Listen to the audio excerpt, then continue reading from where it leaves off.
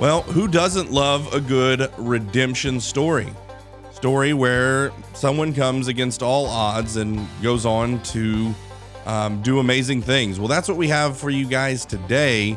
And it's a story that's near and dear to my heart, as the man that led me to the Lord in prison has flown in from Denver to share his story, an incredible story, a story that I believe is altogether more interesting than mine. And I'm told by many people that mine's pretty interesting. Well, God writes a story, it's interesting, and the story we're going to share with you today of Charles Frederick is interesting indeed. We have an incredible culture here in the state of Alabama, but our politics and public policy don't reflect the people of Alabama. Media drives culture. Culture is what drives politics and public policy. Welcome, everyone, to 1819 News, the podcast. I'm Brian Dawson, CEO of 1819 News, and host of this here podcast, where we're in pursuit of a free and flourishing Alabama every single week. We've got an incredible episode today. I've got a guest that's very near and dear to my heart, and you will find out why. He was involved in my coming to Christ and played a major role in that. And I've also got a great co-host coming in to help me interview, because she is unbelievably inquisitive and draws nuggets out of people's stories that I can't do. And so she'll be joining me for that. But before we get into that, I want to tell you guys, please join the fight. What does it mean, join the fight? Well, become an 1819 News member so that you can get behind the scenes content, exclusive content that we're creating, merchandise. It's 1819 merch, sweatshirts, t-shirts, hats, Yetis, all this different stuff. It's all cool and it's all good, and I like all of it. But at the end of the day, we'd really love you just to support the work we're doing, because we're doing it on behalf of the people. In other news, the YouTubes have permanently taken us down. We got like 6 strikes. So at least in their benevolent tyrant state, they gave us, a few strikes, 6 strikes or so. And then they finally said, okay, you don't play nice. And they Gestapo'd us and they took us off. So one more reason to join the fight, so that we can get the bulk of the people who are following us, have a place that we can always go. If all the platforms turn against us, we'll always have our website, Lord willing, and the creek don't rise, however that saying applies here. So, but without further ado, let's jump into the content. And I will say, I want to open this up with a quote. And the quote is, "The universe is made up of stories, not atoms." And that's imperative because we're in the storytelling business here at 1819 News, and it's ultimately Jesus used stories to talk to people. Our brains and our psyches download stories, and stories speak to our hearts, speak to our souls. And so we love to tell stories, and that's what we're going to be doing today. So without further ado, we'll jump right in. Allison, thank you for joining me for this incredible interview that we're about to do. So excited. I think Charles already might be my favorite guest, because he shows up in his t-shirt. He's over here just so chill and laid back. And I love that. I'm a little jealous. Should have worn my t-shirt. But I'm excited to meet you. I can't wait to hear. I don't know how your story's better. Did you jump out a window tied to a recliner? No. Mine's boring compared to his. I'm so excited. Thanks for coming all this way. You're welcome. Yes. Thanks for bringing me. Charles, I'm super excited to have you here. You got to meet your namesake, or Charles got to meet his namesake. Best little guy in the world. My little Charles is named after this big Charles. And should have put that together. Yeah, should have. Where were you on that one, Allison? Harrison was not paying attention that day. Apparently. Aw. Yeah. Do y'all like each other? Hey, we're best buddies. He fell right asleep away. in his arms last night. Really, dead serious. I should have taken a picture of it. But so yeah, two men in my life that have made an unbelievably huge impact. My grandpa Chaz was Charles Margison. When I was young, played a huge impact in my life, being a manly figure in my life that was not my father, my grandfather, and then flash forward to prison, and life forward from there was Charles. So Charles is a very special name in my life, and so I thought, what better name for my son than Charles? So there you go. I believe you have an incredible testimony. I've heard it, and Charles and I have gone on radio shows and stuff before and shared our story in Colorado years and years and years ago. And just hearing, God's grace in Charles's life is an encouragement to me. And I think it'll be an encouragement to everyone else, and just how God saved him, brought him into my sphere of how God saved me, and then how he's got us doing kingdom work now after saving us. It's really cool. So, Charles, talk about a little bit where were you born, where you grew up, how you found yourself on the path to prison. Okay, thanks, because I do feel like that's part of God's story, because it ain't my story, right? It's the good Lord's story and what he's done. So I grew up in Bailey, Colorado, and it's a real small town. And when I was 5, I remember my mom asking me if I wanted to accept Jesus into my heart. And it was on a green couch. I can still picture it to this day. I said yes and asked Jesus into my heart. I was about 5 years old. And I grew up loving the Lord, and went to church. We went to church Sunday morning, Sunday night, Wednesday night, Saturday visitation. But that's not to say that it was exactly it was a very abusive. My dad would slam our heads against the wall, spank us till we was bleeding in our back, couldn't lay, just, it was a very angry household, but I grew up loving God. Like, I love Jesus. I remember memorizing verses as a kid, the Romans Road. It was the independent fundamental Baptist church that I grew up in. Girls didn't wear pants, makeup, jewelry, none of that. We didn't celebrate no holidays, no Christmas. Don't do like the heathens and cut the tree out of the forest and deck it with silver and gold, So we just didn't celebrate any of that. And so by the time I was 13, I was leading the worship at the church, Baptist Bible Temple, right off Quitman in Kentucky. And there's about 300 people in the church at the time. And at 13, I was leading the worship. And that's when, should I just keep going with the story? Yeah. Okay. I have a question. Sure. Already. Okay. I'm sorry. What a little bit about your parents and their backstories. And so they were still married. Your dad was still in the home. Are you an only child? No. So my mom was actually married to my uncle at first and had 4 kids. Okay. And it was really, I guess, a bad relationship as well. She came home from having her 4th child. Wait, so your mom was married to your uncle, your dad's brother? No. So she came home from having my sister Chris, my half sister. Okay. We all have the same mom, 6 kids. So on the 4th child, my mom came home from having Chris and found her husband in bed with her sister. So she left him. Okay. And Uncle Harry went and married my mom's sister, Aunt Maculia. So that's when he became your uncle. And that's how he became our uncle. Okay. So then my dad comes into the picture, meets mom. She has 4 kids. Okay. Her sister, my Aunt Mary, my dad's sister, is like, hey, well, you need to talk to this lady. So he goes over. She cooks him a Thanksgiving dinner. Says, worst turkey ever ate, but you act like you liked it. Well, he ends up adopting those 4 kids, giving him his last name. Okay. And then he has me and my youngest daughter. So, and they got married because she got pregnant and they didn't want to marry or have a kid out of wedlock. So I don't know that derogatory term that I would be, but that, I was married. They got married right before I was born. Okay. So, neither one of them was in church, and they were like, hey, when I was about 1, they was like, hey, maybe we should go to church. I went to church, and that's when they kind of started coming to the Lord, and that's why I grew up in the church. So your dad knows Jesus. He does, and my mom. And your mom, but he's very abusive. Very abusive. Towards all of us. Your siblings, as well as your mother? Very abusive. There were so many times. Throws in the car keys. Like, it was not a good scene. So I would say bad pedigree. I was talking to Brian about this before, because so many times you hear people talk about good pedigree. I think I'm a good pedigree. Yeah. Well, God redeemed me from even bad pedigree. Mm-hmm.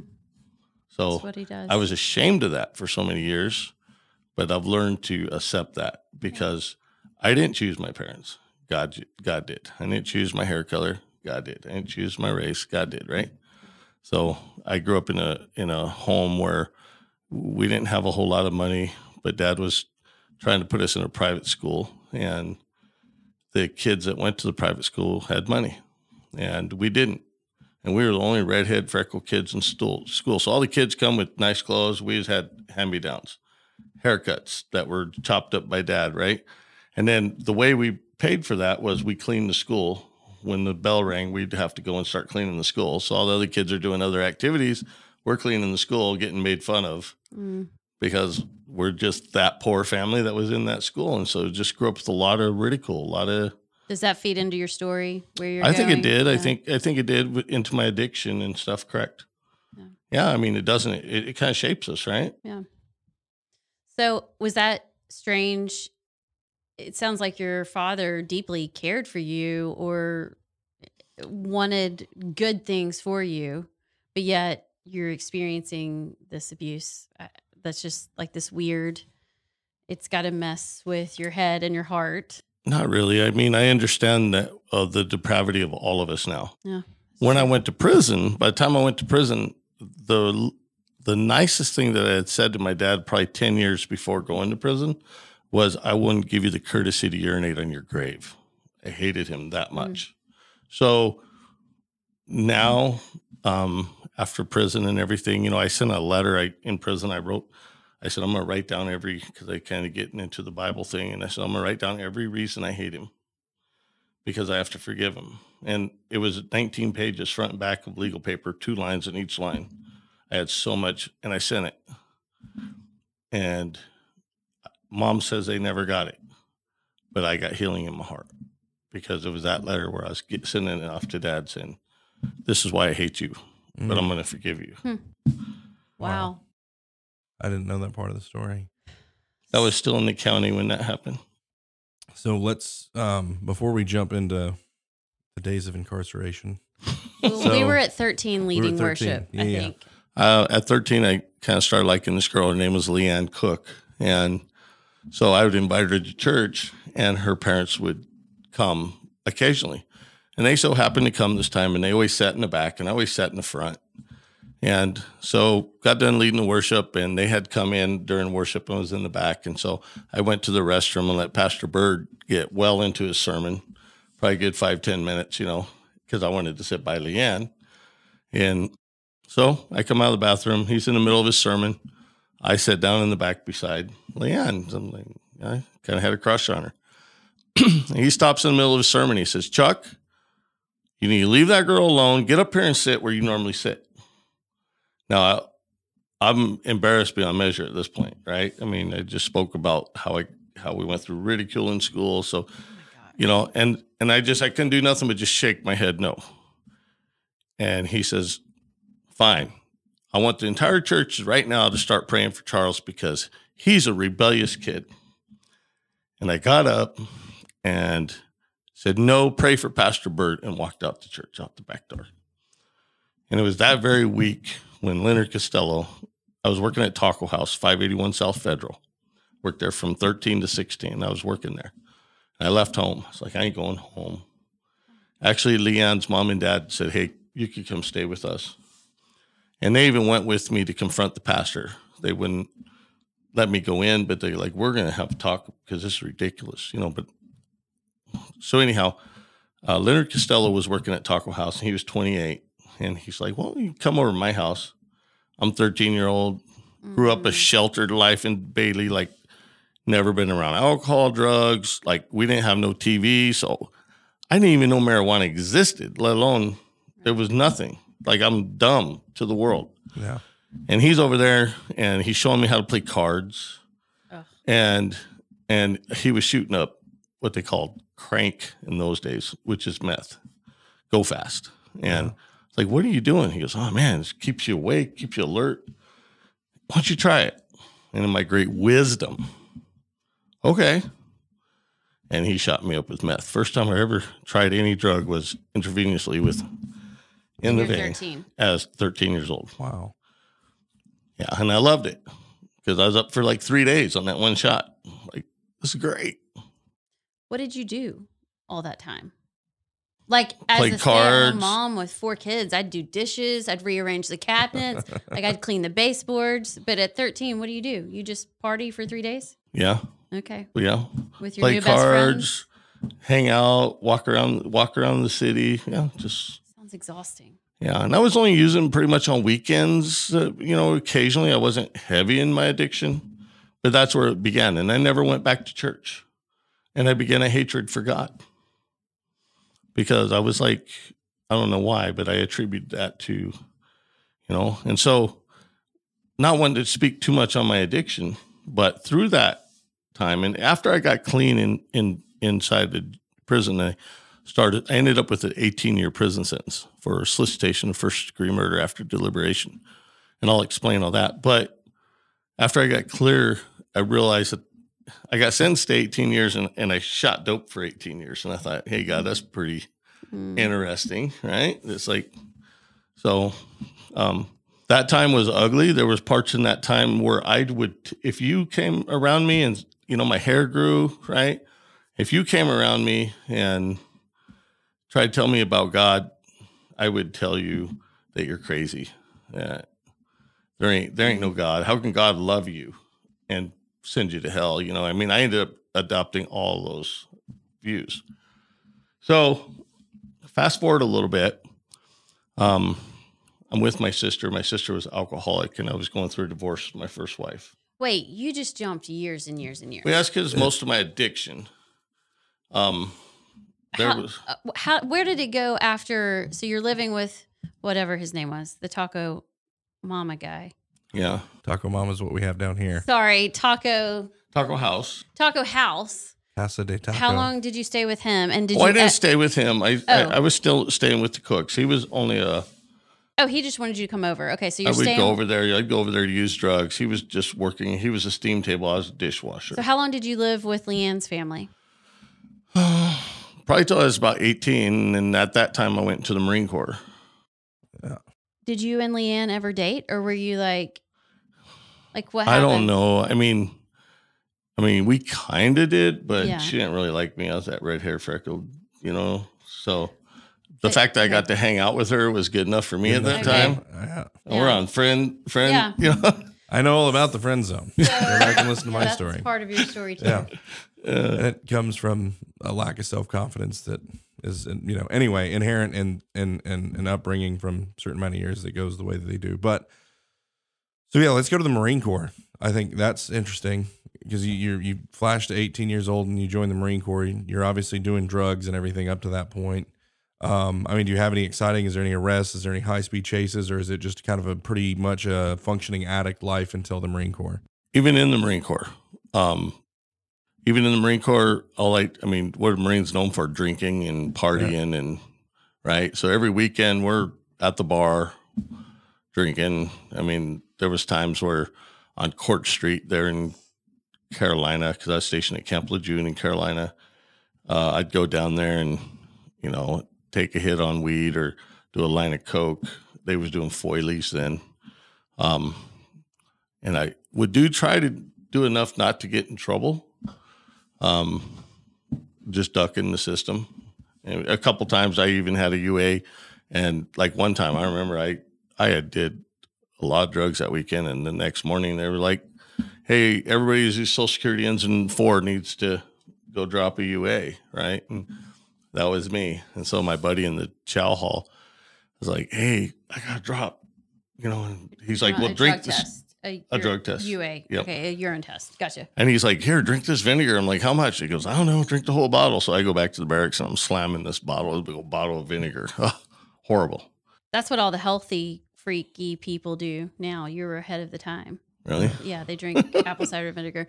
Do you have any correspondence with your family, with your parents? Did they ever reach out after you left, or where are you with your family? So I spoke with mom, but not with dad. Okay. So, and siblings, of course. My older siblings had already left, so I hardly ever seen them during this time. How long were you in the Marines? 6 years. 6 years. And I didn't use heavy in there, but I did some. Partied. Yeah. So just talk about your time in the Marines, and we'll go to a commercial break and come back and kind of get into the meat of your story. But this is a good introduction, I think. So Marines, you were in there for 6 years. What did you learn? Anything? Was there anything that was instilled in you? Was there? No, all I could think about was just partying. Yeah. Partying. And I hated being drunk and then falling out and doing a, big old hump, just miles. And, but when you're young, you can handle that stuff, right? Yeah. So I just scratched my way through that. but I didn't ever stop using. I used the entire time. I got to where I thought I was doing good because I wasn't doing no more heavy drugs, just drinking. Right. Probably the last 2-3 years. I got out, met Diana, got some kids. I was actually clean first few years getting out of the Marine Corps too. My daughters were like 1 and 2 at the time. And I was at a pool hall and I looked down the ground. I was putting the kids in the car and guess what was on the ground? A baggie of drugs. And I was like, well, that looks like some meth or coke or something. So I picked it up. So do you think the enemy might have had something to do with that? Yeah. Charles. I took it home and I was like, I got to test this to see if it's any good. Yeah. And if it is, I can sell it.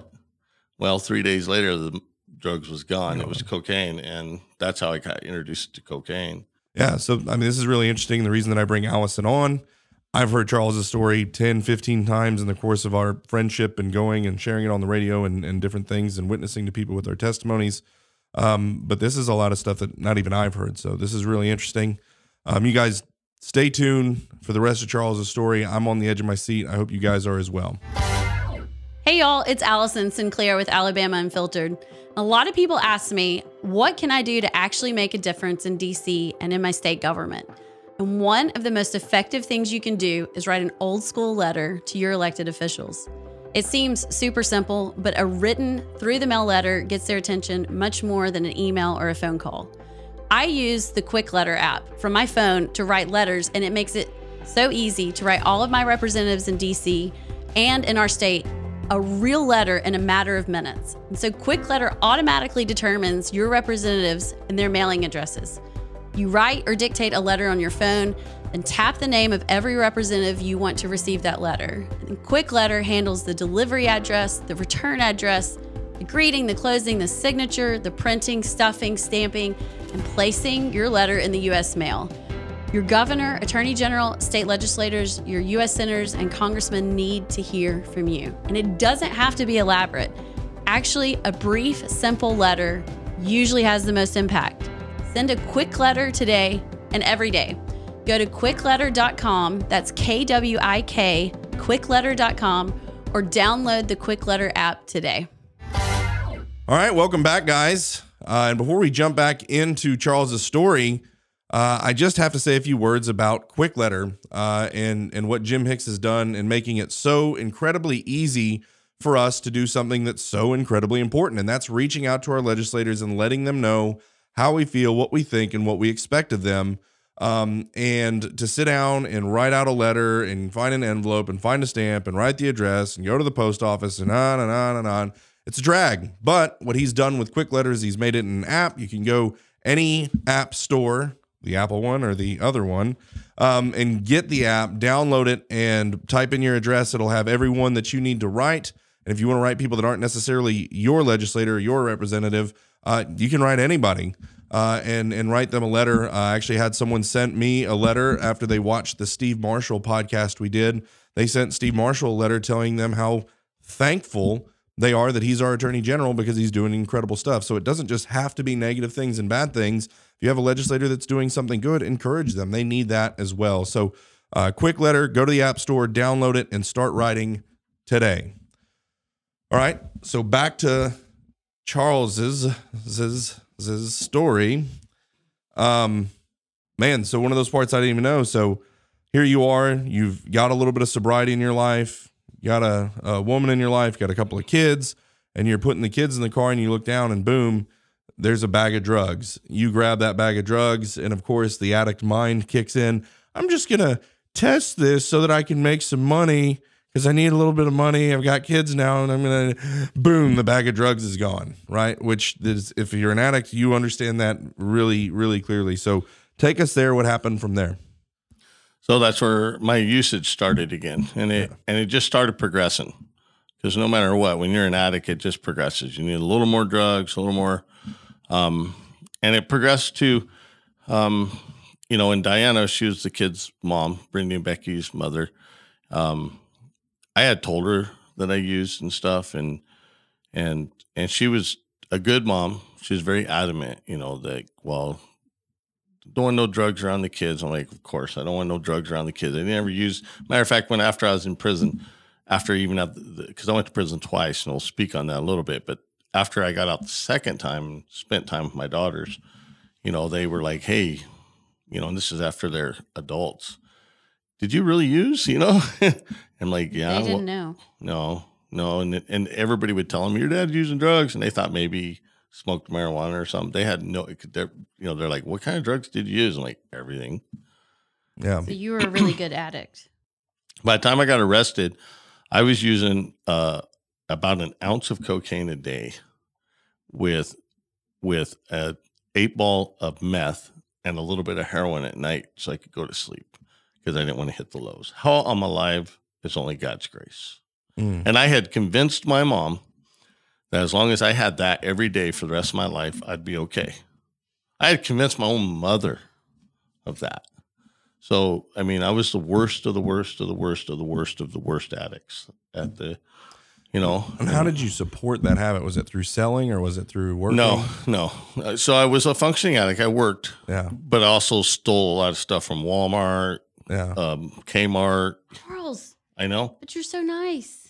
Well, that's because Nice I have people Jesus. steal. I have Jesus now. It's different. Like I have people that used to ride with me, and like Johnny came into prison when he was in Walsenburg, and he's like, because I cut my hair, and we'll tell that part of the story. But he's like, dude, if I wasn't sitting here with you, but you don't even look the same. Yeah. He goes, if God can do that for you, I'm going to go to church too. Yeah. Well, okay, wait. So then I jumped this way. Yeah, we jumped because you're like maybe 25. I guess, when you find the bag and you're starting to use again and you've got 2 daughters, you're out of the Marines and you have to start supporting. Where are you with God at that point? Still hating him. Outright rebellion. Take us to your first trip to prison. Why did you go? You got out. What happened? So I'm going through a divorce. My first wife, she kind of ran off with my brother, Harry. And this is Diane? Yeah, she came home wearing his clothes, and I'm like, what the heck, And she had her and Harry did whatever, and so our relationship kind of started pulling apart. I can imagine. And so I'm at my mom and dad's house, and my sister was an alcoholic as well, and she stayed upstairs. It was like a duplex. You was over at dad's house, right? Mm-hmm. Over on Sheridan. Yeah. So mom and dad stayed downstairs and Bonnie stayed upstairs. And I was downstairs and Bonnie came. I'm sorry. I just want to know how you reconciled, like how you got back to your parents' house. You said. So me and dad still didn't, at this point in time, dad was like, there was times dad was like, I just want to bust you in the mouth. And I'd be like, go ahead, old man, just because we hated each other. Yeah. But I would communicate with mom. So you would go see her. I had kids. I'd go see mom. Mom would want to watch Brenda and Becky, but me and my dad, we just, I hated him, Yeah. So I'm at mom and dad's house. Bonnie comes over. She's upstairs. She goes, give me a ride to the bar. I'm like, okay. So I take her to the bar. We're in there having a couple of beers. She owed me $140 and she had a wad of money and she's buying drinks. I wanted to get high. And so I was like, could I drink a couple of beers? I wanted to go get some Coke. And I'm like, hey, you owe me $140. Let me get that. She goes, no, you're just going to go get dope. And I'm like, so? She goes, well, go sit out in the car and I'll come out and I'll go with you. And I said, okay. So I sit out in the car for like 45 minutes. She never came out. So I go back in and she's buying rounds for everybody. I'm like, what the heck? And she's like, oh, I'm sorry. I just bought all these rounds. I don't have the money no more. Now I'm pissed. I'm like, look, if you don't give me at least $40, I'm going to go get your TV, which is upstairs at mom and dad's house. Go pawn it and go get dope anyhow. She goes, I don't care. Just make sure you get it back out of the pawn shop. I said, okay. So I go to mom and dad's house. I go upstairs. I get her TV. I take it to the pawn shop. I pawn it. I get my whole 140 for it. All right. I go get dope. I go back to get her. She's gone. So I go to mom and dad's house. I do the drugs. Fall asleep on their couch. Next thing I know, police knocks on the door. Open the door. They're like, hey, want to talk to you? They arrest me for burglary. I go to jail. I've never been in jail. I'm in my 30s at this time. I've never been in jail, right? So I go to jail. They're charging me with second-degree burglary, which is a F3, 4 to 12 years. I'm like, are you kidding me? The public defender sees me the next day, and she's like, this is not burglary. This is petty theft. She's Wait, like, what do they, because you stole your sister's TV? And then went to the pawn shop and pawned it. And she turned you in for that? She called the police and told them exactly where I pawned it and everything. I was like, and they're like, I'm like, this is my sister. She said okay. Right. But she told them that she didn't. I was like, this is my mom and dad's house. I have a key to it. How do I burglarize it? And they're like, she's the one that lives upstairs. And she said you couldn't go in there. So therefore, it's burglary. Oh, my God. My public defender says, look, this is petty theft. Wait in jail 30 days. We'll get this dropped. I'm like, 30 days? I've never been locked up in my life. I'm like, 30 days? That's a lot of time, right? I need out today. And she's like, well, then you got to take a deferred judgment. Do 2 years probation. I was like, okay. So I take the deferred judgment. I get out. I'm still using, right? And I had a girlfriend. Her name was Katrina. Yeah, that got it. Okay. And I met her at Denver Institute of Technology because I got into HVAC and I was going through there for my associate's degree in HVAC. And she was doing medical. So, well, she did drugs too. So we kind of, you kind of end up meeting up, right? So I'm seeing this girl. We're still using. I get arrested. Well, her mom and dad go out of town. I'm just trying to tell the story quick for you. I apologize if I'm me. No. So her parents out of town. She's watching the house, right? She calls me up. She's like, hey, come over. I go over. So she had already took a lot of stuff. I'm like, no, you can't do that. And she's like, so the rest of the stuff, I'm like, well, don't take it to drug dealer's house. Let's take it to the pawn shop. At least your parents will get the stuff back. She's like, okay. So we do that. Basically wiped out her parents' house. Like they get back and she's begging me, please just say you did it. And I said, okay. So I did. It's like, I did this. I was on probation still. Charles. Hey, it's all God though, right? Because I feel like God's hand was in all of it. Okay. Even Wanda, her mom's like, why are you taking this? We talked to the neighbors. They saw her doing it. Why are you doing this? And I was like, I just did it. And because she says, look, I love you. I'll be there for you. And the next day after I'm arrested, I call and her dad answers tied. And he's like, oh, she's not here. Oh, Charles. Like it was the very next day. Yeah. So anyhow. Have you had children with her at this point? Zach. Okay. Yep. No, I don't know if No. Okay. Zach came later. Oh my gosh, she comes back? After I got out. So I ended up getting that 2 years, ended up doing a 2-year DOC sentence. They turned it into DOC. Okay. So, and this is an important part. So I got to tell this part. So I'm in the county jail and I'm waiting. And now I haven't talked to God in a long time. I had hated God. If anybody mentioned God, I'd talk them out of loving God. I'm in the cell. Now, granted, I led people to the Lord when I was a kid. Okay. One of the guys that lived across the street from the pastor on 666 Independence Street, the pastor used to talk bad about him. Like, his address is 666, Well, I remember we was at the pastor's house. The guy was out mowing his lawn. So I lead the guy to the Lord. He comes to church. He's like, this kid can come tell me about Jesus.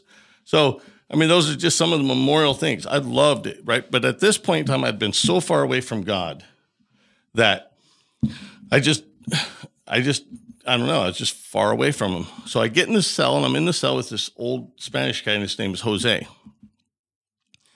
And there's something within me that says, tell him about Jesus.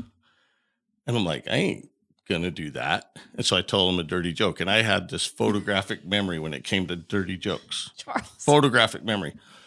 All night long, I couldn't get that thought out of my head. So we stayed up all night. All I did all night was continue dirty joke after dirty joke after dirty joke all night long.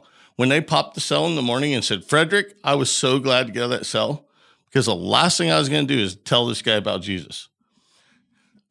So you fought Jesus with dirty jokes. They took me out of the cell.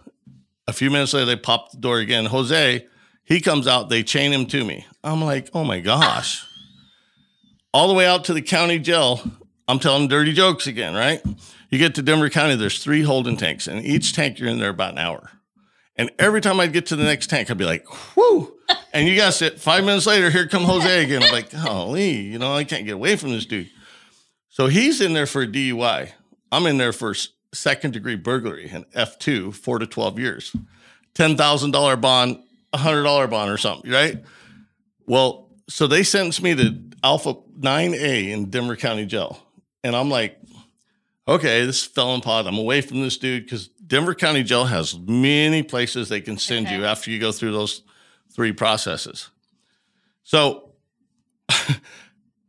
guess who comes into the 9A 5 minutes after I get there? Sure, Here comes Jose. Yeah. And I'm like, so it's an open dorm, right? And I'd been on drugs. I hadn't slept in days.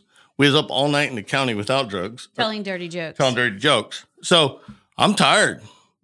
Jose done went to bed at 7, 8 o'clock at night. It's 1 o'clock in the morning. I can't sleep. All I can hear is ask Jose if he knows Jesus. So if I got so mad, I was like, you know what?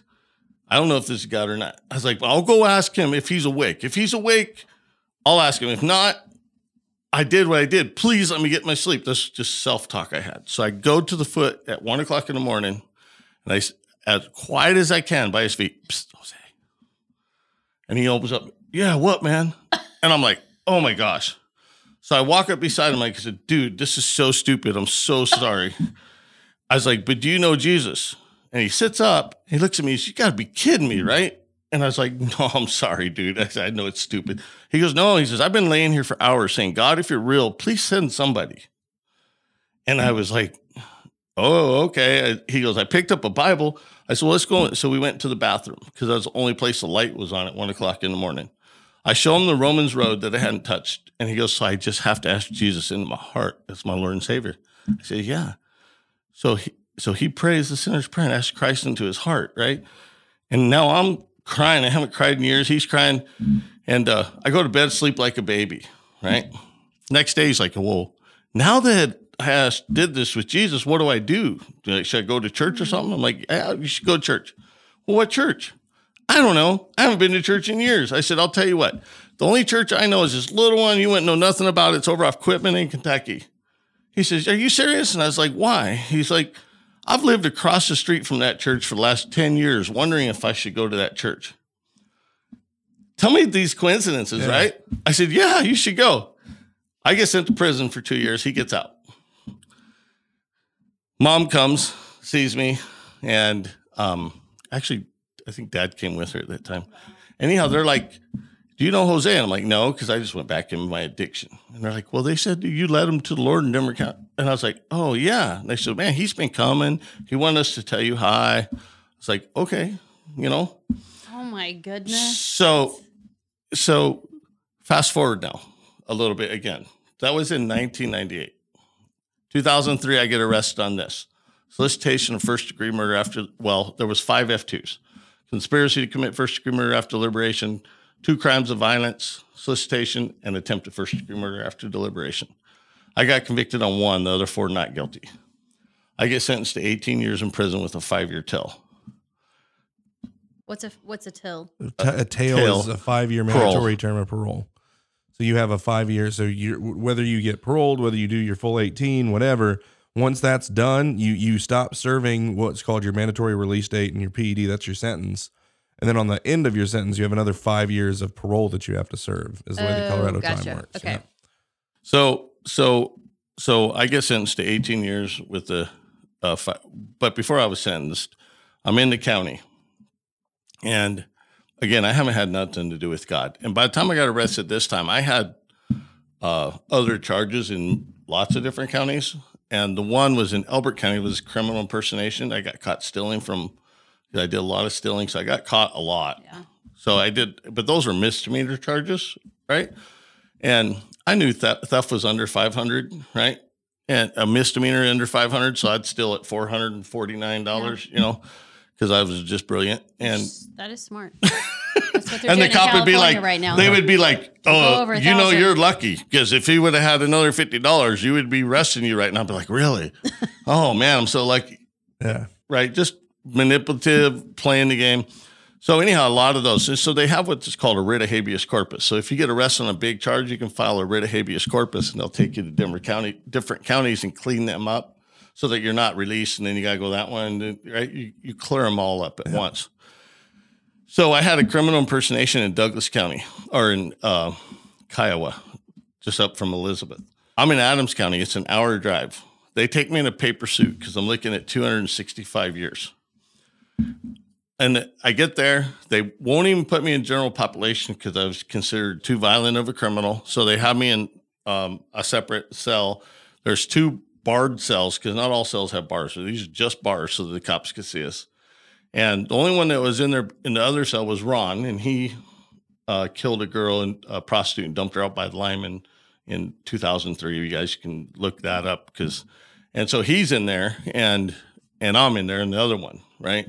I'm like, hey, you got anything to read? Because I was there 2 weeks. And he goes, all I got is this Bible. I'm like, I don't want no stupid Bible. So he's like, well, I'll tell you what, why don't you see if you could take it with you? Because in Elbert County, it's a small one, so they can just look through your stuff and they give it to you. He goes, the print was too small. This is a real nice Bible. It was too small for me to read, so my mom brought me in a bigger Bible. He goes, why don't you see if you can beat your case, take it with you and put it in your property where your clothes are at in Adams County. And that way, if you beat your case, somebody in your family would like it. And I was like, Mom, right? Mom would like that Bible. He says it was a nice Bible. It was a leather-covered Bible. I was like, okay, I'll try that.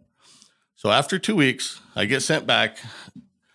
Now, they take you in a paper suit because you can't bring nothing to or from. But in Elbert County, this is a small county. They don't care. So he gives me I got a Bible in there. I got a book called Pilgrim's Progress that he had given me. I got thermos. I got legal paper. I got envelopes. I got this brown bag full of stuff. They wrote Frederick on it, stapled it shut. I'm riding in the back of the cop car. It's an hour drive. I'm looking at this brown bag thinking, I ain't supposed to be bringing nothing back to the county. And I'm coming back with a whole sack of groceries, right? Yeah. My rebellion, because once I was told he's rebellious, I loved rebellion. Tell me I couldn't do that. Rebellion fueled me at this time. I latched onto that. I'll show you rebellious, right? That's my great wisdom.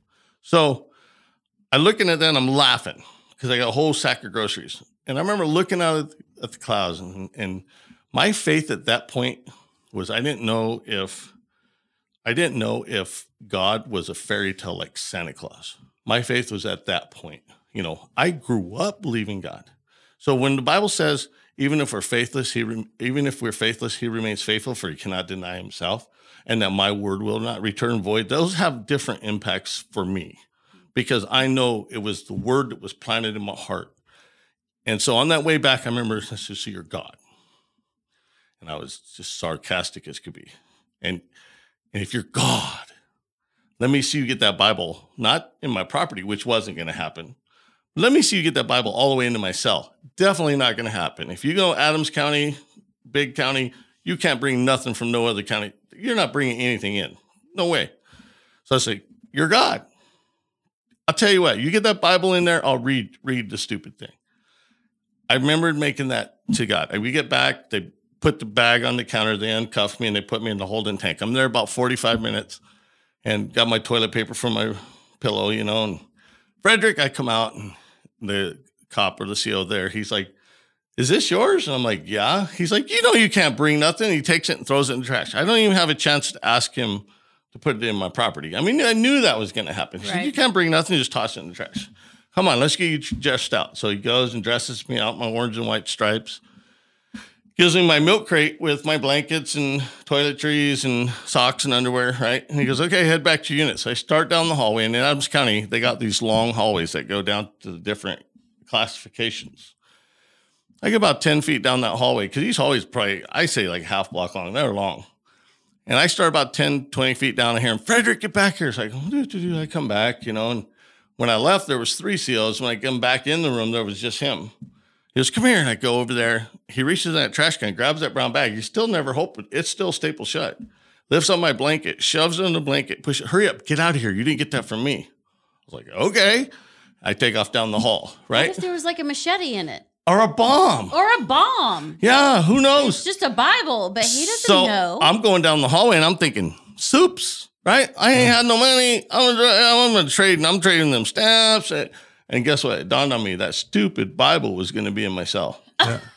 And I got mad. Just for people who don't know, soups and stamps are the currency of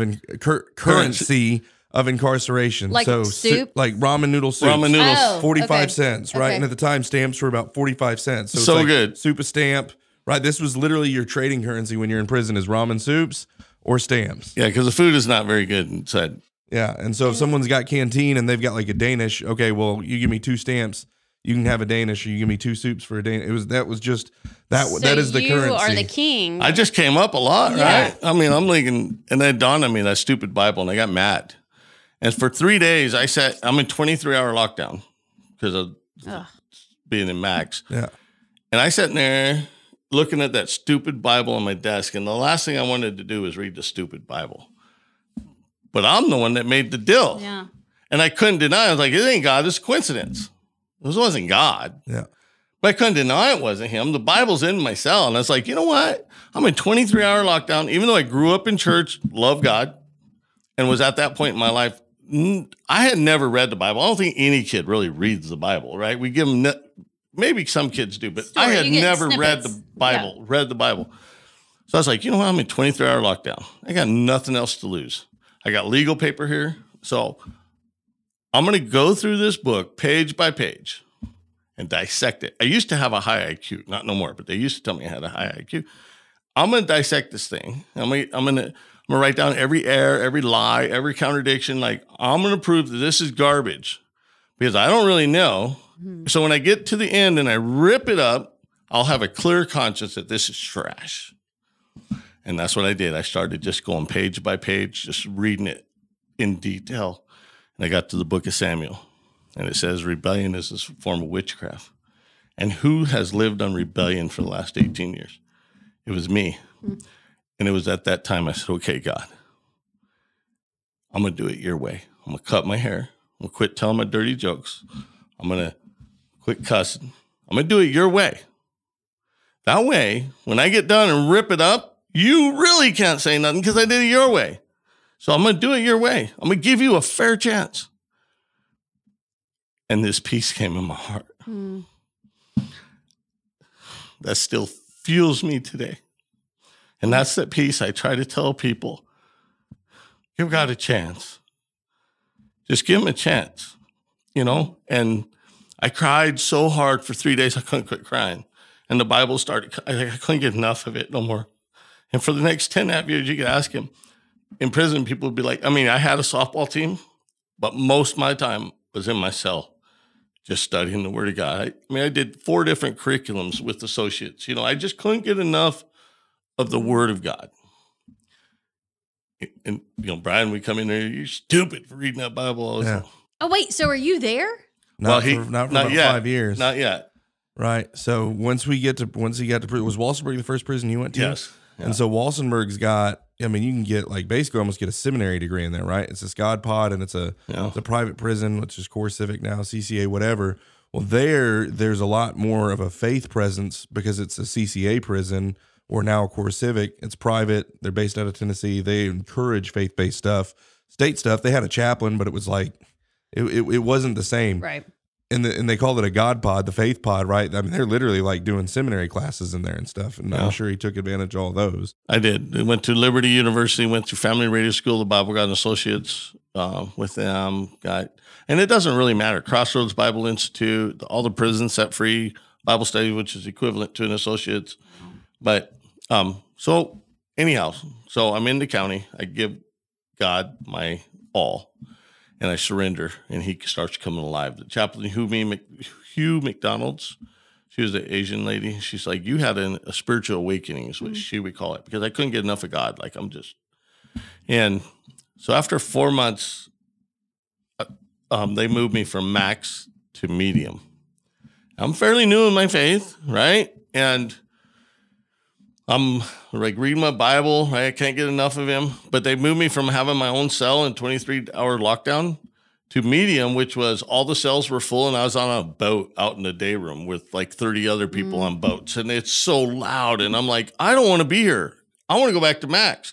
And the guard's like, oh, you can't go back to max. And why not? I'm cool in max. Just put me in max. And he's like, you're doing too good. You got to be a medium. He's like, if you want to go to max, hit somebody. I said, okay, I got that. I was going to say, did you ruin it? So I was like, fine. I'm going to size up the biggest dude. I'm going to go clock this dude, right? And hey, nobody said I was perfect. I'm still far from perfect, but I was looking to clock a dude at this time. And about that time, somebody slides a note on the door and somebody picks up the note and says, Frederick. And I'm like, all right. So I go up. I come back and there was this young Spanish kid, and his name was Jose, and he's like 18 years old. Another Jose. Okay. Technically, he's Hose B. So I got a story there. Anyway. Okay. Anyhow, so this young kid is on the boat next to me, and his little Spanish kid. What's a boat? So it's basically like a sled, so it's like a little plastic sled that they put a blanket in, and that's where you slept because all the cells were full, all the bunks were full. So if all the cells fill up, then they put bunks out in the day room, and then when all the bunks are full, they do boats, right? So it's what they do when there's overcrowding. So I slept out in the day room in like a little plastic boat, like a little river boat. Oh my gosh! Okay, so I'm sleeping you're in there, your boat, literally, and this little Spanish kid, this young kid Jose, he's like, "Hey man, what's the note saying?" I was like, "Oh, it says the note says that my youngest son Tanner was just born." I go, my son was born healthy, 8 pounds.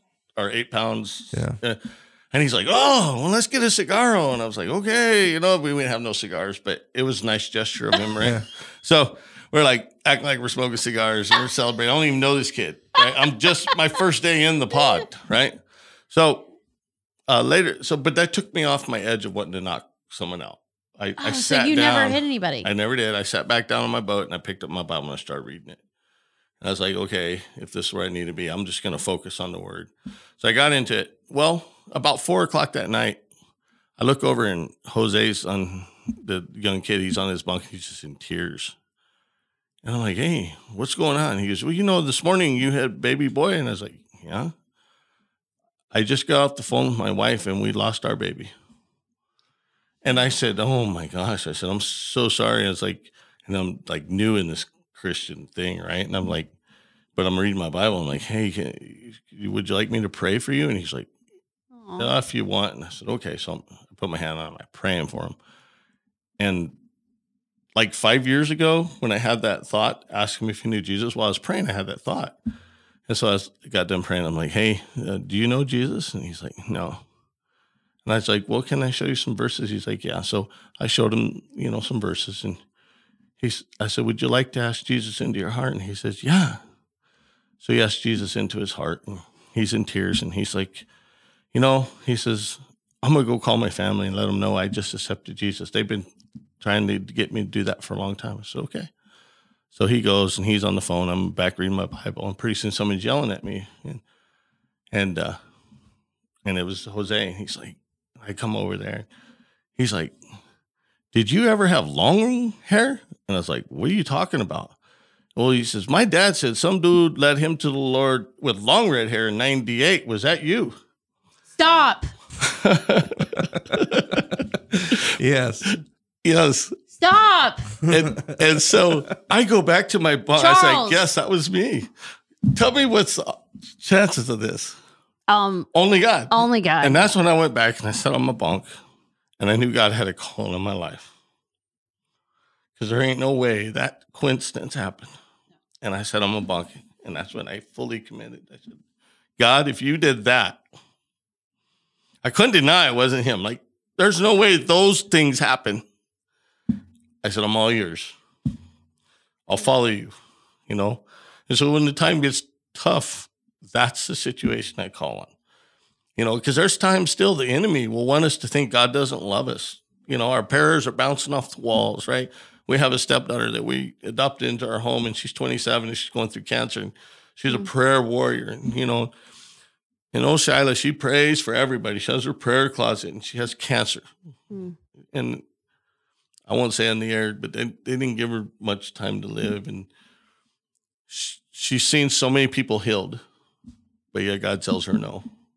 And to help her walk through that, I think, is some of the journeys that I've been on, because we don't know this side of heaven, right? We don't have those answers. Why God says yes when he healed my leg. And, but I had committed my life to the Lord at that time. I said, I will follow you no matter where you take me, right? And I'm not going to look back. That story I can tell you story after story after story after story. We don't not have enough time here. Yeah. Of how God still just moves mountains every day. And I'd rather walk by faith than by sight any day. And so now you have an understanding of when I go into my story and I say, and so then he gets shipped to Walsenburg, right? And this must have been 2002, 2003? No, maybe 2004. 2004. Okay. I get there in 2008. So 4 years. I get there in 2008 and I walk in with just, you've got, your blankets in this arm. I don't remember if it was cup and spoon or what it was, but it's basically your greens, right? And that's what you love, that greens. It's actually that color. Is that why you wear that color today? Oh, really? It was literally that color. That identical color. Not green? It is green. That's green. the exact color. It might be a little lighter. It's a little green. lighter, yeah. But I mean, it's reminiscent for sure. I'm sorry. Yeah, and I love green. PTSD. Having flashbacks. No, you're good. So first time I've ever worn this shirt. I walk in and I've got nothing, and they put me in this faith pod, right? And that's the last place I want to be. But it's just that's where the open bunk was. Again, I'm sure that was coincidence, right? Right. And so I walk in with my stuff. He's my neighbor. Yeah, and Charles walks right up to me. I've still got my stuff in my arms. I don't even know where my cell is yet. And he's like, "Hi, my name's Charles. I'm a Christian." And he's like, "This is a faith pod." And I was just like, "No." And that was when I saw him. And again, I'm fresh into prison. This is my first moment in prison ever. And here comes this big dude. Right now, you can see him. He's as big as me. He's got the Semper Fi tattoo, just like I always say. And I'm like, okay, well, this guy obviously knows his way around the joint, so we're gonna hang out. But I said, Charles, we're good. We can hang out, but you can leave that Jesus stuff at the door. And yeah, and so, but he just became my friend. And he goes, "Do you play softball?" And I'm like, "Oh yeah." I told him I got a good arm. He had a gun. He has a gun. Yeah, and so actually, no, I don't. We want to clear that up. I don't have any guns. I can throw really hard. I just want to make sure that everyone understands. Hey, the guy's like 2 steps from first base when Brian releases from third, and he still smokes him out. Okay, Yes. Really? Oh yeah, we had a good time, and anyway. There's so many stories about that, but I mean, you're playing on a super not nice field, right? Very competitive field everywhere, ball fly. Anyway, so it was fun, but he used the softball team as a ministry. And there was about half the people on the softball team that were believers, the other half weren't, and he would use that as an opportunity to minister, and he did to me.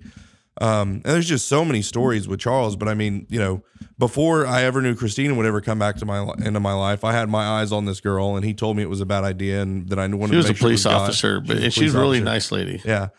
So anyway, and he's telling me, anyway, and he kind of pushes me aside from that, and he says, "Well, whatever you do, whoever it is." And again, I'm not a believer or anything. He's like, you need to make sure you save yourself until marriage. And again, this is the worst people in the world, right? We're in prison. And I'm just like laughing at Charles. Like, that's the dumbest thing I've ever heard.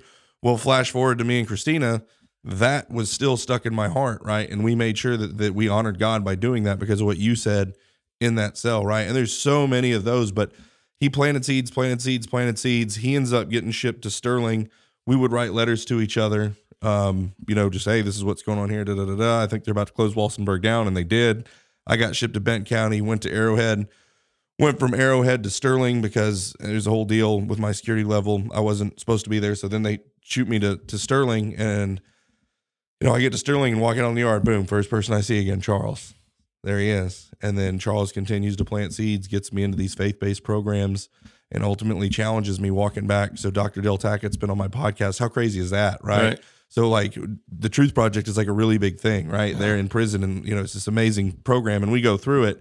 I'm watching it, and I know one of the guys in the Truth Project. You remember Flash? Flash was in the Truth Project. He was in the filming. Yeah, he was like literally in the films. And I'm like, I used to sell drugs. This guy to that used to dude. sell dope too. Yeah, crazy, right? So there's that, and then we're walking back after the third week because I'm telling all these people how stupid they are for believing this stuff. Like literally almost getting in fist fights. And my whole beef was I could believe this Jewish guy died 2,000 years ago and created a cult following, but I couldn't believe that, he was, born of a virgin. He was the son of God, that he lived a perfect life, that he died and his death did something for me, and that he rose from the dead. Like those were my issues. And I went back, so we're walking back to the cell, and he looked at me and said, "Brian, why don't you give him a chance?"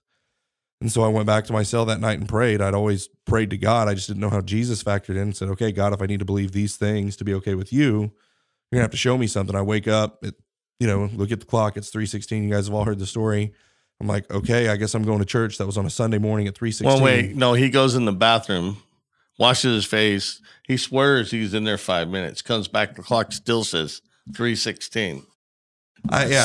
So that's why he was like, okay, this got to be a God thing. I've never heard that part. Yes, and I don't remember if I thought I just rolled around in bed, but either way, there was a long period of time where I kept looking at the clock and it kept being 3:16. And I'm like, okay, God. Right. And so it's 3:16 on a Sunday. Okay, I'm going to Christian services, as they called it in there. And I got up and I went and sat as far back to the side as possible. I don't remember a word Chaplain Davis preached, but he did an invitation. I looked over at Ramon, who was beside me, and he says, you know, I asked, I said, what is an invitation? And he didn't say, this is where you invite Jesus in your heart. And he just said, look, brother, if you got something hidden in your relationship with God, you can go down there and pray with that man about it. And he stepped aside because he knew the Spirit was on me. So I went up there and prayed with him, and he put his arm on my shoulder, grabbed my hand, and said, how can I pray for you? I said, okay, God, I just want to pray that God would soften my heart so the truth can come in, because right now it's hard and calloused, and I know that he's doing something. I just pray that God would soften my heart. And we got done praying, and I looked up, and he had tears pouring down his face. And Chaplain Davis doesn't have tears pouring down. It's never happened. Like that's the only time I've ever seen it. I think anybody's ever seen it. Well, and that's when I count was when I got saved, was that day. Charles gives me a Bible and says, start reading the story of Joseph. And I started reading the story of Joseph. He said, don't stop. And I kept reading. But what was interesting, and the reason that Chaplain Davis had tears pouring down his face, is because Charles and Chaplain Davis were like oil and water, right? And the only thing that they did that they got along was praying for me. And then all of a sudden I show up at the facility, right? And Charles is like, that's the Brian Dawson that we've been praying for. And then boom, I end up getting saved, and Chaplain Davis is just weeping. And Ramon Webster was he was a shot caller for the Bloods. I mean, this guy was just as black, big, solid as could be, rock hard, carried the keys. Yeah. Came to know the Lord as well. Yeah. And that's the guy that sent you down the aisle. Yeah. So God just uses his body. And let me clearly kind of finish this up. So young kid, Jose, he tells me, you know, my dad that's like his 4th or 5th time in jail for DUI. And he goes, every time he would get out, my uncle, my dad's brother would come over with a case of beer and a carton of cigarettes. And, hey, let's party, you know. And he says, my dad got out 5 years ago, because it's 5 years apart. And he goes, my dad got out, my uncle came over, and my dad told him, look, you're my brother and I love you and you're welcome, but I don't drink no more and I don't smoke because I gave my life to Jesus. And he goes, my dad hasn't had a drink since that day. And so yeah. That we could go on doing this forever. I want to get into just God's faithfulness. Talk about, you get out, you end up reconnecting with your son, Zach, and just that whole process and what's happened there. So, I mean, the first time my son comes to Pier 1, he's like, he just, I'm like thinking I'm a good dad. I had custody of my kids when I went in because his mom was in prison when he was born, and then I had my daughters. And so I'm thinking, he's going to love me, but he was almost 2. I mean, when he would run around, dad, because all he had was dad. I mean, that's another whole story. That was in my addiction, but still, I kept it from my kids, So anyhow, that whole story is just so wonderful. But so after Zach starts going back, and he would come to Cherry Hills with us, and after church, when we would leave, he would usually say, hey, Dad, can you tell me another story out of the Bible? And I'd tell him a story. Well, this one particular Sunday, and this meant so much to me, didn't tell me a story. I tell him a story, and he said, Dad, I want to hear another one. I said, okay. So I told him another story out of the Bible. And I look over at him, and he's just got these tears just running down his face, about as hard as could be. And I said, Zach, are you okay? And he says, I got to tell you something. I said, okay. He says, when you went to prison, he goes, I knew you were in prison. I never got to see him because he stayed with Tide, who was a correction officer in Lyman. So I couldn't have him on my phones, my SIPs list, because he was a DOC employee. So there was no community. And that was your ex-wife's dad. Right. Yeah. Katrina's dad. Yeah. And so there was no communication with my son at all. And he goes, but Nana, grandma, she would take me to church. And there's a little church on the corner where they live. And I knew the church, He goes, every Sunday, when the preacher would preach, it was too much for me to understand. He goes, so I always would tell Nana, I'm going to go to the bathroom. And he goes, I just want you to know, I would go downstairs and I would pray and ask Jesus to fix you.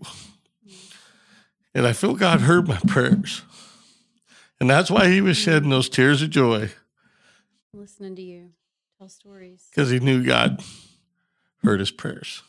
Amen. And so I believe the prayers of my mother, the prayers of my son, right? Yeah.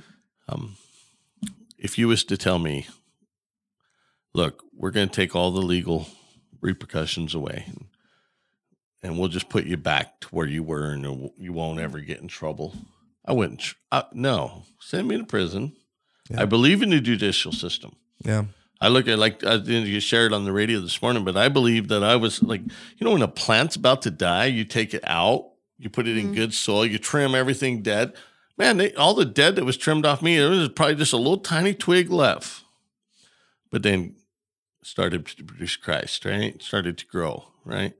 And so that's why I'm a firm believer that once you start growing healthy and they put you back out in society, right, to flourish, when they won't let you have gun rights, it's like they're putting a bag back over you. It's, it's true. It's like, okay, well, am I reformed or? Right. Yeah. You get back in Zach's life. You get Tanner, your other son, and you get custody of them, right? So Zach had custody, right? Yep. The cool part, I think what you're alluding to, and when it happened, the Family Support Registry, the state's child support gatherers, said they had never had this ever happen. So, you're going to court for child support payments and things like that. And at the last hearing we went to, the judge was like, Mr. Frederick, you're responsible and you're doing everything you need to do. And we don't need this in the courts no more. So he literally said, I didn't need it. I mean, he's like, hey, let's release him. And so support registry is like, we've not had this happen, but we got to figure out, because he literally trusted me enough that I was going to continue making the payments and doing what's right for my son, that he removed me from having to pay child support through the courts. Yeah. So it's proof that if you're doing, you know what I mean? It's like the judicial system doesn't need us in there governing us all the time, for the most part. Yeah. Right. So if you show that, hey, look, I want to take care of my kid. Because I was, at that time, I was going above and beyond. I'd give John money, but I was paying Zach's phone, and I mean, him as his dad, right? Getting him clothes. Yeah. I mean, even though he's not living with me, right? But at some point in time. So that was really cool, I thought, because that had never happened. From Family Support Registry, they said, we've never seen a judge release that. He just leaves it there until they're 18. How far you've come. You had come. All glory to God. Yeah. Now, my son, Tanner, I have to tell this. So he's the last one, and I'm married, right? I got out, met this wonderful lady, and our foundation was Christ. And so we got married, and we're like, we're active in all of our kids' life. But my youngest son, he was born while I was in, right. Okay. The ticket that got slid under the door. So I don't even know him. And we're like, Lord, we want to be a part of his life. Tried reaching out, speak to him like for maybe 30 seconds. Is he in the foster care system? No, he's with his mom up in Wyoming. Oh, he's with his mom. Up in Wyoming. Okay. And we're just like, Lord, we'd like to be a part of his life. Will you open a door so that we could be part of Tanner's life? Because like I said, we had done what we could. We'd get a number, talk, and then next thing, nobody would answer that phone for a long time. Just wasn't able to make none of it happen. So me and my wife, we pleaded with God. And that week, we get a phone call from his mom. And she's like, I can't take this no more. I bought a plane ticket. He's going to be on the plane. Will you catch him Saturday? He's going to be in Denver at this time. You need to pick him up. How old is he at this point? Oh, gosh. Like 8, wasn't he? No, I think he was. Oh, my word. A little older than that. I think like maybe 12, 11, 12. Yeah, something like that. So this kid, he doesn't know me, right? We catch him at the airport. For the first 6 months, all he would do is wear a hoodie. Like he would go to church, but as a parent of adopted kids, this is traumatic. This is tough. His mom, for the last 2 years before he came, she sent him off. She was using, meth still. and the guy she was with, he'd fight. Like, he'd seen this guy abuse his mom, like, really bad. He's scared to death. Kid just scared to death. Matter of fact, at one point in time at 13, so it was like 13, 14, it must have been. When he was like 13, they made him drive from Wyoming to Washington while they followed him in a U-Haul and smoked their meth. Numerous times they tried to get him into rehabilitation centers because he had overeaten. He was a bigger kid. And, you're fat. And they would tell him just what you got to say. And he's like, Dad, I wouldn't tell him that stuff when I went in. And then Mom would get mad because she knew I wouldn't tell him. Because she'd be like, I'm going to tell you what to say, so they'll get you in there and you'll get the help. They just wanted to lock him up somewhere so that she could get rid of him. Right, because it was funny. The two places they went to get their drugs, Washington and California, are the places she wanted him to get committed to, right? For 2 years, she was telling him homeschooling. And this is what broke it, is Wyoming's getting on her. Like, how this kid ain't turning in none of his homework. He's not. Right. And she's calling him stupid. How come you ain't keeping your homework up? Well, he's in the back of a car while you're smoking meth, going from motel to motel, and my poor son. So he comes to know the Lord after about 6 months. He gives his life to Christ. I had the honor of baptizing him at Cherry Hills Community Church. Oh my! Still got a picture of that. Yeah. He's doing good. So how old is he now? 18. Yeah. And he's almost ready to graduate, takes himself to school every day. Wow. He lives in Wyoming with his aunt, but he comes up because he lived with us a couple of years, but he comes and visits us and drives all the way down.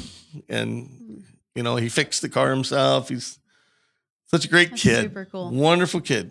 All right. Tell us more about Teresa and then we'll wrap it up. I just met her at one of the job sites and I was out working on her fence, Yeah.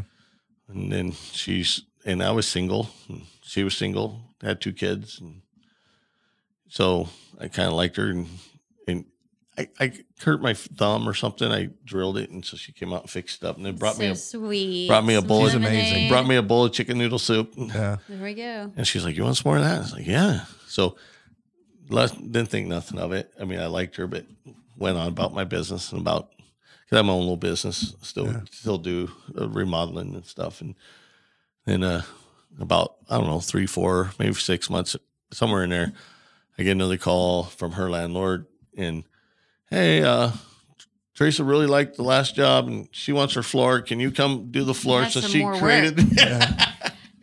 I got another job. Right. She had another job. And, oh, look at him light up. Yeah. It's so cute. She's amazing. She is. And then how long have y'all been married? She is the most wonderful, 5 years now. I think. She's the most wonderful lady in the world. I mean, I love her. May the 4th? She got married? Yeah. May the 4th. Oh, gosh. Anyway. And so go ahead. Yeah. I mean, the Bible says that he who finds a wife has found favor from the Lord. And she reminds me of that just about daily, Yeah, she really is amazing. See? And so I believe it. Yeah. Oh. And he had the wedding and he called me and asked me to be best man. And so I flew out. Actually, no, we drove out. Me and my buddy Caleb drove out there. And then my brother and so I wanted to spend time with Charles. Well, my older brother, who I'm super close with, they have their baby. They weren't supposed to have the baby for like another 5 days, right? They have their baby, and I'm like, I want to go hang out with Charles, but my brother just had his baby, and so I'm at the hospital, and then the next day, anyway, it was a very eventful time, and it was a beautiful wedding. I mean, unbelievable, and and I mean, anyway, I could go on and on about how great she is. She is amazing. She teaches me every day. Yeah. And the people, what really got me is like everyone gets up and says nice things at wedding. I obviously had great things to say about Charles that were very true and genuine, but like all the people that got up and spoke about her that were there at the wedding, you could just tell like this woman is amazing. Right. And so really cool. And she's a very special lady. And I'm glad I got to be a part of that. Yeah. She has a heart. She's in medical field and she loves working down at the coalition with homeless people. And recently she switched to another job and now she's like, I want to go back to the homeless population because that's just the type of person she is. And Charles wants to open an orphanage. And that is Charles. Like Charles has a heart for the broken, the least of these, I guess, what the Bible talks about that a lot of people overlook and don't even think about. Charles' heart breaks for those people and he ministers to them on top of that, the guy can build a house like literally probably out of toothpicks with, I mean, just like unbelievable work ethic. Anyway, I could go on and on. He's just amazing guy. And it's so cool to watch what God continues to do in your life. And every 3 or 4 years, me and Charles get together again. This is going to take forever, but talk about your dad and you and prison visits. Okay, I was waiting for this part. Yeah. Yeah. So, I mean, so I think what really kind of brought us back together was Mom. She died while I was in prison. And How did you leave that part out? That's kind of a big deal. I mean, that's what I'm saying. Me and Charles could sit here for like 48 hours straight talking about this stuff. yeah, what God has done is just amazing. So Was she sick or? she got mesothelioma. Okay. And then she tried cancer or chemo one time and it killed her. And they revived her. And they was like, well, we're going to try a different approach. Mom says, no, I ain't doing it. And so she was gone in about 3-4 months. And I didn't really have, my mom only saw me one time in prison. And she came out. And so they came, but they were late. And it was funny because she walks in the visiting room. And the visiting room's full at this time because we're late, right? And I walk in and she's all the way across the visiting room, in this big room. And she's like, there he is. There's my boy. And she come running at me, you know? Aww. And I didn't know what else to do but go running towards my mom, right? In front of all these men. So I ran and gave her a hug. And I remember through that visit, I was like, Mom, I want to tell you how God has changed me because I had no communication, you know? And she goes, you don't need to say a word. I already know God's changed you. And she wouldn't let me tell her. She's like, no, I already know. I already know you're changed. Wow. How she knew, I don't know, but I think moms know. Yeah. You know, moms just know. And so with Dad, it kind of progressed. Like I said, I sent that letter, got off my chest. Dad, I don't know, after Mom died, he started coming and visiting. And so we started talking and we rebuilt that relationship.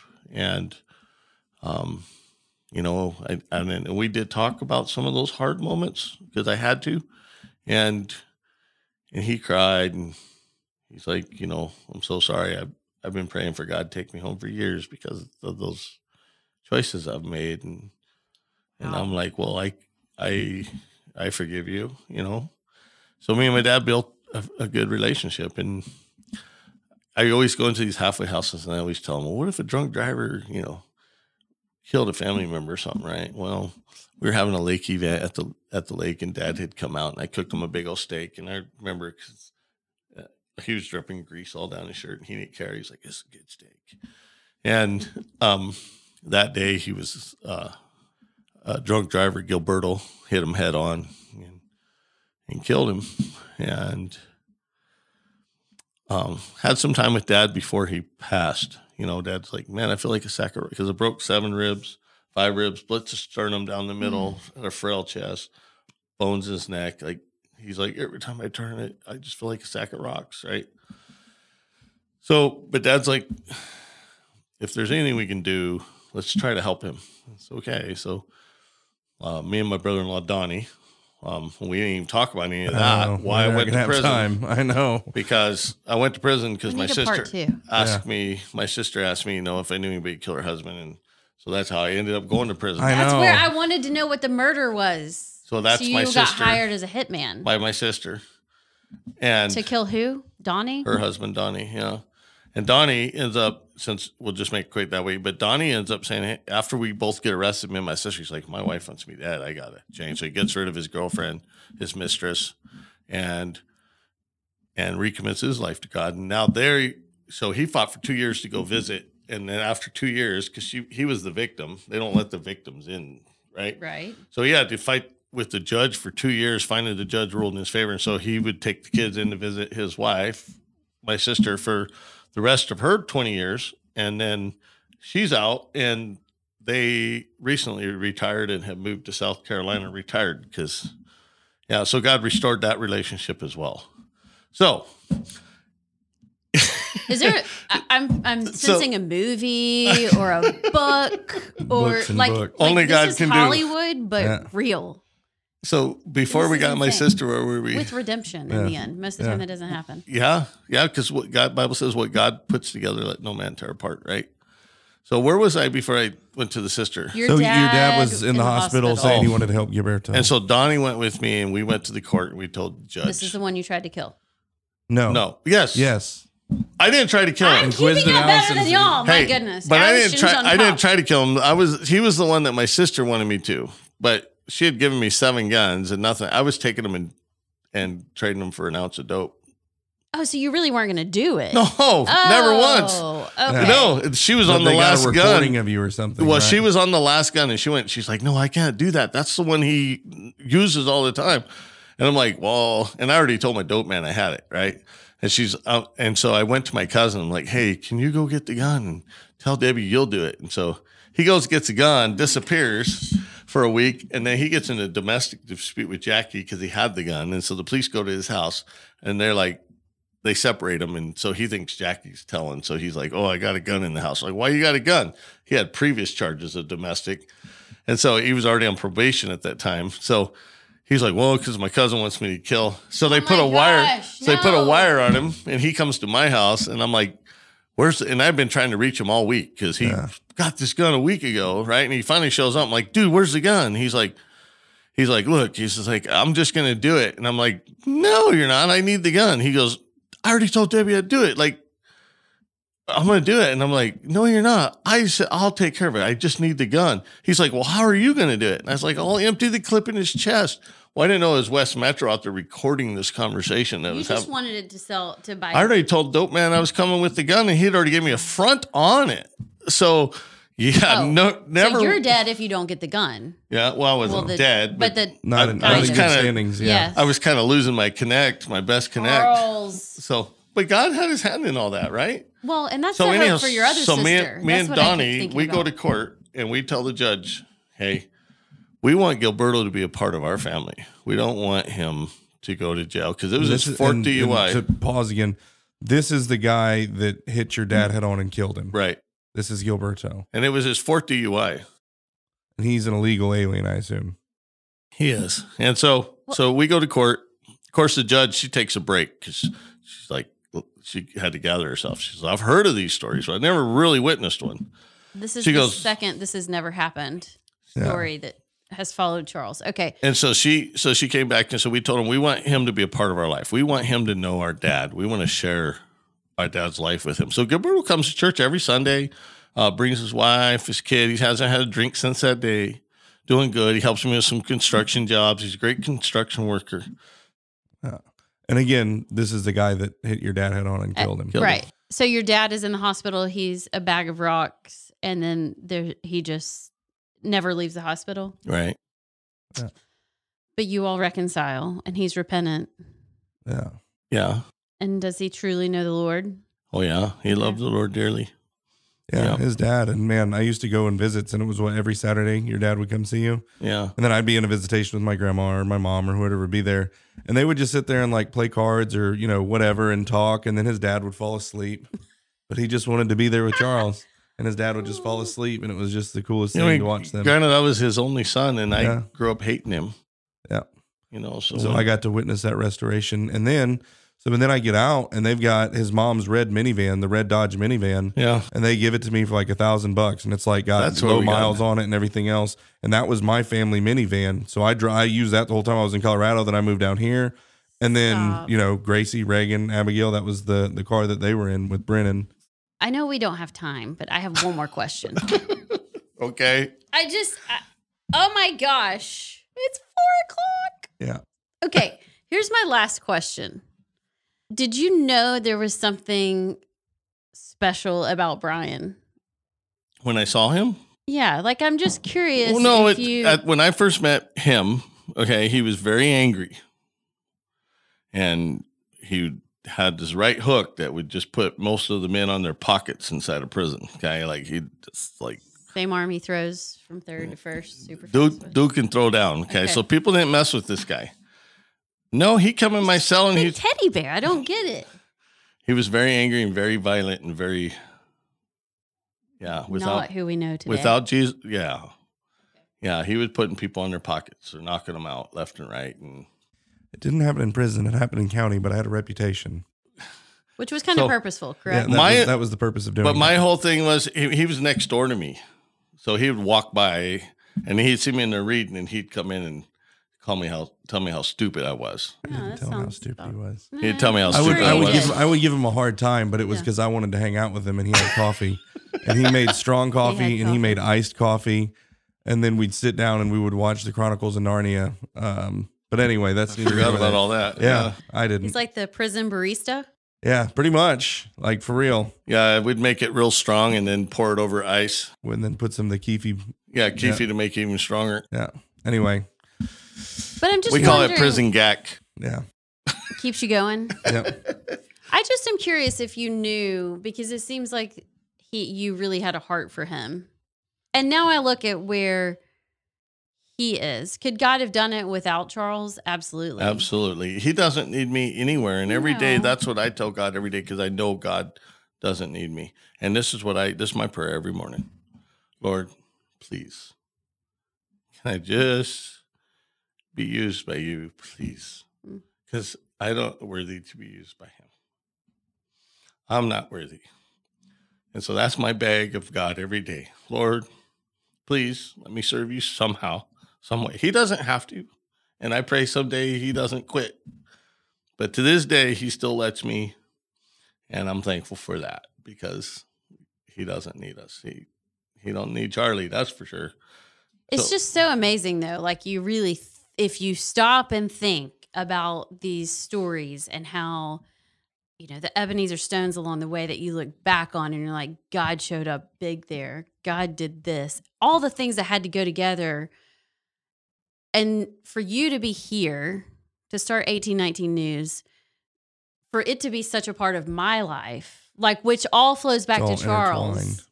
And, all the things that happened in your life. Christina coming into my life. I mean, it's insane. It's what I said. That was that quote that I opened with. The universe is made up of stories, not atoms. Wait, next time you come back, can we do like part 2? Sure. Okay. God orchestrates every minute of every day. And that's what he's been taking me through this year. Charles' story, another story of God's faithfulness and moving behind bars, outside of prison, all over the place. Charles is now basically, I think, an elder and a staff member at Cherry Hills Community. For the first 2.5 years of going into the halfway house, I was still on parole. And the director would be like, how are you on parole coming and picking up these guys and taking them to the mountains? And she goes, I was like, I ran it by Graziano, my parole officer. And she's like, oh, I'm running it by the parole board. And she would. And I'd email her, hey, what the parole board said. And she'd say, they said for you to just keep doing what you're doing. First 2.5 years. And that to me is proof that when God opens doors, no man can close them. Talk about the effectiveness of your ministry in these halfway houses. Well, it's God's ministry. Amen. Amen. And God lets me go in and open the Word of God and talk about it with these men. That Word of God changes lives. And there's nothing greater than just taking the gospel message. We're all ambassadors for Jesus. He's entrusted to us the ministry of reconciliation, the Word of God. I mean, the very words of the Creator is in paper, in our hands. What are we doing with it? And I just want to share that with them. And so I take that Word, God lets me take that Word, and we open the Word, and the Word begins changing lives. It begins changing destinies, right? Yeah. And so, the stories are endless of, Like I said, the we just had a meeting with the halfway house, the Core Civic, which is nationwide private community correction, and they doing the training. And the 2 halfway houses that we're in is Cherry Hills Community Church, is where I'm on staff as a facilities guy. The 2 halfway houses that we do Bible studies at has had the lowest recidivism rate for the last 5 years or so of all the Core Civic. And they specifically redirect it to the work that we're doing with the men on a volunteer basis. So it ain't me, right? It's the Word of God. All you can do is go in and plant a seed, right? Yeah. And you speak the Word. I mean, I'm like that Muslim guy I was just telling you about. He'd walk by and hear the Word. Finally, he started sitting down and he starts asking questions. And next thing you know, he gives, well, all I need is faith. All I need is ask Jesus. Yeah. right? The word of God is quick, powerful, sharper than any two-edged sword, right? Amen. It moves mountains. And so, yes, Yeah. as long as God gives me voice and he lets me share his word, I, without a doubt, know that eternities will be changed because the word of God just does that. Me chills. Yep. Amen. All right, we're really closing this time. Just like I'd opened 7 times. This is not a fake I'm probably one. going to open again afterwards, and it'll be a fake open that you guys get to see that was redone because the first one stunk. It did not stink. It was horrible. Anyway, again, stories of faithfulness, testimonies. I think they help open people's eyes to the faithfulness of God and the fact that he exists and that he is in the redemption business, the restoration business. And he is always at work. And so if you don't know Jesus, I would encourage you, as Charles encouraged me, give him a chance. So, as always, put your trust in God and keep your powder dry.